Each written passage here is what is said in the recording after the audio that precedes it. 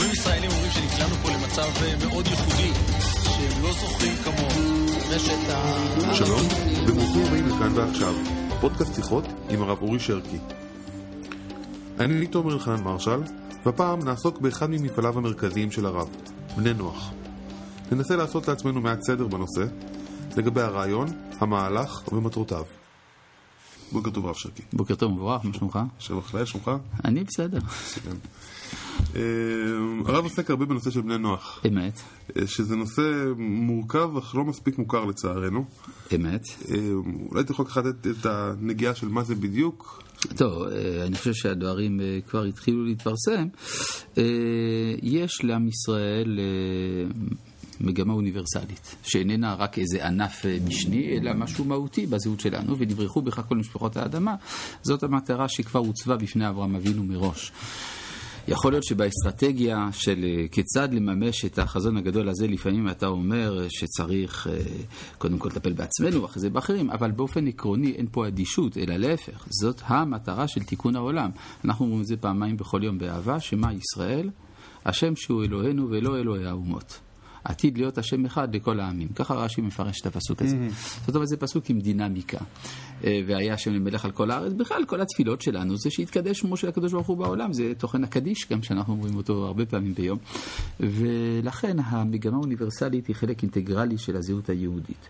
היא לא תמיד יכלה לבוא לידי ביטוי, במיוחד בגלל שעברנו תקופה ארוכה מאוד של גלות, שבה היינו עסוקים בהישרדות. כשאדם עסוק במלחמת הישרדות, אז הוא לא יכול לתפקד דווקא בתפקיד האמיתי שלו. ודווקא מתוך ארץ ישראל, התורה אומרת, אל הארץ אשר הרקע, מתוך כך ונברחו בך כל משפחות האדמה. זאת אומרת, עכשיו שחזרנו לארץ ישראל, חזרנו להיות מלכות, אז אנחנו בעמדה שבה אנחנו צריכים לשאת עם שיח כלפי אומות העולם, וכשאנחנו לא עושים את זה, אנחנו מושכים עלינו ביקורת, הן מבחוץ, על ידי האומות שאומרים אין לכם מה לומר לנו, והן מבפנים על ידי איזה מין תחושה שמתפתחת אצל היהודים שהיהדות היא בעצם רק קופאת על שמריה, ואינה עוסקת אלא באומה בין האומות, כביקורת של ברגסון על היהדות, ולכן זה אחת הסיבות להתרחקות מן המסורת היהודית, באופן מפתיע. אז אנשים אומרים, אם אין ליהדות מה לומר לעולם, אז היא גם אינה מה לומר לי. עכשיו, זה מבחינה עקרונית. מבחינה נסיבתית, יש עוד משהו שעולה. היום אנחנו במין מאבק איתנים בין גושים אדירים של תרבויות, בין המערב לערב בעיקר, ואנחנו נתונים בתווך. ברור שכשאדם נתון בתוך מלחמה מקדימה ומאחורה, לא די להיות חזק מבחינה מדינית, כלכלית ואחרת, אלא אנחנו זקוקים גם לעמדה רוחנית. ואם יתברר שלנו יש מסר שפותר את בעיית המאבק בין המערב לבין ערב, אז קידוש השם עצום יצא מזה, ובזה אנחנו עסוקים כעת. אנחנו פונים אלינו מאומות העולם כדי לקבל הדרכה מעם ישראל. יש לנו מסר שפותר את הבעיה הזאת? בוודאי, אני אסביר לך אולי בקצרה. אתה יודע שהמערב טוען למרכזיות האדם, והאסלאם טוען למרכזיות האלוהים.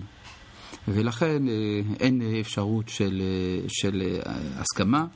שלא לדבר על זה שהמרכזיות של האדם באה בשם הערך של החירות, בעוד שהמרכזיות של אלוהים באסלאם באה בשם הערך של הכניעה. והיהדות, מה היא סבורה בתוך כל זה? היא סבורה שלא אלוהים במרכז ולא האדם במרכז, אלא הדיאלוג במרכז. יש איזה מפגש, איזה מין שיחה ידידותית בין הבורא לנברא. והיא שהקדוש ברוך הוא רוצה למלוך, אבל על בני חורין. איך כתוב בספרה, המליכוני עליכם בשופר של חירות. אם אינך בן חורין, איך אתה יכול לעשות בתורה? מה? איך אתה יכול להמליך אם אתה לא יכול? כן, וכי ריבונו של עולם זקוק לעוד עבדים. יש לו מספיק עושה דברו גם בעולם הרוחני וגם בעולם הגשמי. מה שמיוחד לאדם זה דווקא שהאדם עומד על רגליו, וקבלת עול מלכות שמיים היא שותפות בין הבורא לנברא, וזהו המסר שיש לנו למסור, כשאנחנו משמשים גם כמין ערובה המוסרת אל העולם את דבר השם. ואני חושב שהמסר הזה כשהוא נקלט הופך להיות כדור שלג. כלומר, היום אנחנו רואים הרבה מאוד, אולי לא מספיק, בטוח לא מספיק, אנחנו רואים הרבה מאוד פניות מאומות העולם שרואים בעם ישראל את הפתרון בשאלת הערכיות והרוחניות בעידן המודרני. ואיך זה מביא אותנו למפעל של בני נוח? אז זה בדיוק, בני נוח זה בעצם הבסיס לשיח עם אומות העולם. מה שנקרא 7 מצוות בני נוח איננו מקסימום כמינימום. כלומר, אדם שעוד לא קיבל על עצמו לקיים את 7 המצוות המינימליות של בני נוח, אז הוא עדיין ברבר, אין לנו מה לדבר איתו. ולכן אפשר לומר שתורת מצוות בני נוח כמין תשתית להתפתחות דתית ורוחנית של אומות העולם, כל אחת ואחת לפי התרבות המיוחדת לה. כלומר, ברור שהאופן שבו השיח של תורת בני נוח נקלט אצל אנשים בעלי רקע הודי יהיה שונה מאשר בעלי רקע צרפתי או אמריקאי וכדומה. זה ברור שאנחנו כן פונים היום לכל העולם. אנחנו לאחרונה גם כתבנו סידור לבני נוח שעוד לא הופץ, אבל הוא ממש לקראת הדפסה עם הסכמות של גדולי ישראל.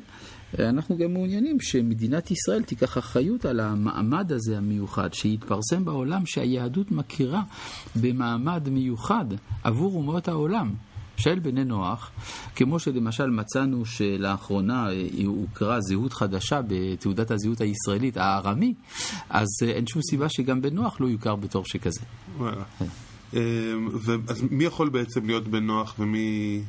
בן נוח הוא אדם שאיננו עובד עבודה זרה. אז אנחנו פה שמים סימן של הענק. וזה אדם גם שמקבל עצמו את כל הציוויים של איסור גזל, עריות וכדומה, ומקבל את הסמכות ואת ההדרכה של חכמי ישראל בנושא הזה, כלומר אפילו חכמי ישראל האורתודוקסים, כן? ומתוך כך מקדש את החיים שלו.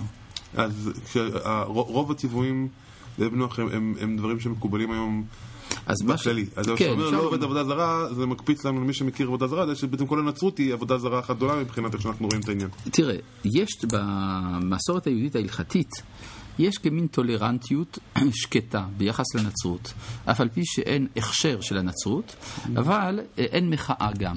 כלומר, אין מחאה במובן הזה שמדברים על זה ששיתוף לבני נוח, איזה שמתירים, יש אוסרים, יש אומרים שבסופו של דבר הם כאנוסים וכדומה.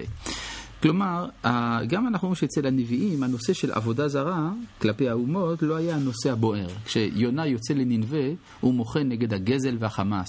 הוא לא מוחה נגד עבודה זרה. רבנו בחייה בפרשת וילך מדבר על זה שהכתוב תמיד התייחס אל אומות העולם כאל מין תינוקות שנשבו. כן, חוץ מאשר בארץ ישראל, ששם אין ויתור, אבל אפשר לומר, כל זמן שאינך שולט באומה מסוימת, אז הנושא של עבודה זרה הוא הופך להיות משני לפני הנושא המוסרי. אבל האם אנחנו נוכל להכיר כבן נוח אדם שיש לו אמונה אלילית באלוהות של ישו באיזושהי דרגה? ודאי שלא. כן? פנו אלינו כמה מבני נוח, כמה נוצרים שביקשו להיות מוכרים בתור בני נוח. והאמת היא שאני תמיד מזהיר, כל זמן שיש ייחוס של אלוהיות בדרגה זאת או אחרת, גם אם זה לא נקרא שילוש, אלא רק הגשמה או משהו מהסוג הזה, או אפילו תפילה אל ישו, אנחנו לא יכולים לקבל את האדם הזה כבן נוח. וזה המצב? עכשיו יש היום, צריך לומר את האמת, בתוך העולם הנוצרי יש הרבה מאוד תמורות פנימיות.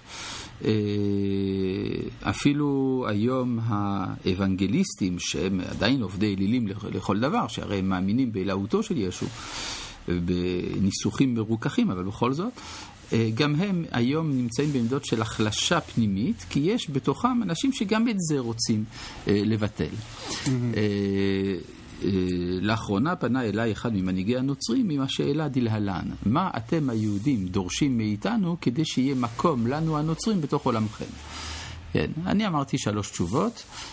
צריך א', לבטל את תיאולוגיית ההחלפה, כלומר הרעיון שהנצרות מחליפה את היהדות.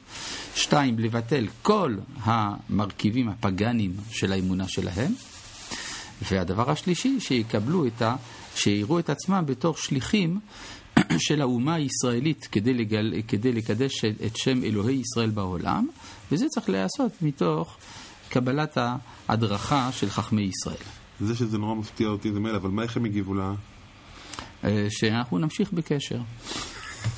תון קולס ויל כל יום. בדיוק.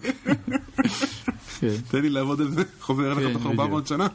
משהו כזה. לא, האמת היא שאני מבין שבהחלט יש שם תמורה גדולה. הרי יש גם הרבה שמתגיירים. אבל הניסיון שלי מראה שהרבה יותר קל לנוצרי לעזוב את הדוגמות של הכנסייה מאשר לעזוב את הדמות של ישו, שהיא דמות מושכת ובמידה מסוימת גם מאיימת. הרבה מהם מפחדים שמה כשהם עוזבים את ישו הם גם מפסידים את נצחיות נשמתם ושהם הולכים לאבדון נצחי בגיהינם וכדומה. הייתי אומר שיש משהו מאוד מניפולטיבי ומפחיד בעמדה הזאת. דעת עובדת בצורה מניפולטיבית ומפחידה. תלוי איפה, כן. כן, אבל אתה יודע... היהדות מכירה בזה שכל אדם יכול לזכות לחיי העולם הבא גם בלי להיות שייך לתורת ישראל אם יעשה מה שצריך. חסידי אומות העולם, יש להם חלק לעולם הבא. אוקיי, ויש, לפעמים שאתה בעצם, יש מקום שנוצרים בבוא, אנחנו רוצים לשמור על איזשהו קשר לישו בצורה נביאית, בצורה... או של חכם וכדומה. אף על פי שכעמדה משלנו, השיפוט שלנו את ישו הוא שיפוט שלילי. כי אנחנו לא יכולים להסתיר את הדבר הזה, אבל לא זה מה שנוגע לנו בקשר לאמונתו של בן אומות העולם. כן, כמו שגם למשל אמונתם של המוסלמים במוחמד כנביא, היא באופן עקרוני, אף על פי שאנחנו לא מקבלים אותה, איננה פוסלת אותם להיות מבני נוח, אם יתקנו מה שצריך לתקן שם. מה ההבדל בין שני טוב, תראה, האסלאם לא מייחס אלוהות למוחמד. אבל מה שהוא כן מייחס לו זה בלעדיות לעומת התנ"ך. זאת אומרת, הטענה של מוחמד זה שהיהדות בטלה. אמנם היא מאלוהים, אבל היא בטלה, ולא עוד אלא שכתבי הקודש זויפו על ידי היהודים ועל ידי הנוצרים, כך שכל זמן כשישנה סתירה בין התוכן של המאורעות כפי שהוא מובא בקוראן, לעומת איך שהוא מובא אצלנו, אז ודאי שהם טוענים שאנחנו זייפנו.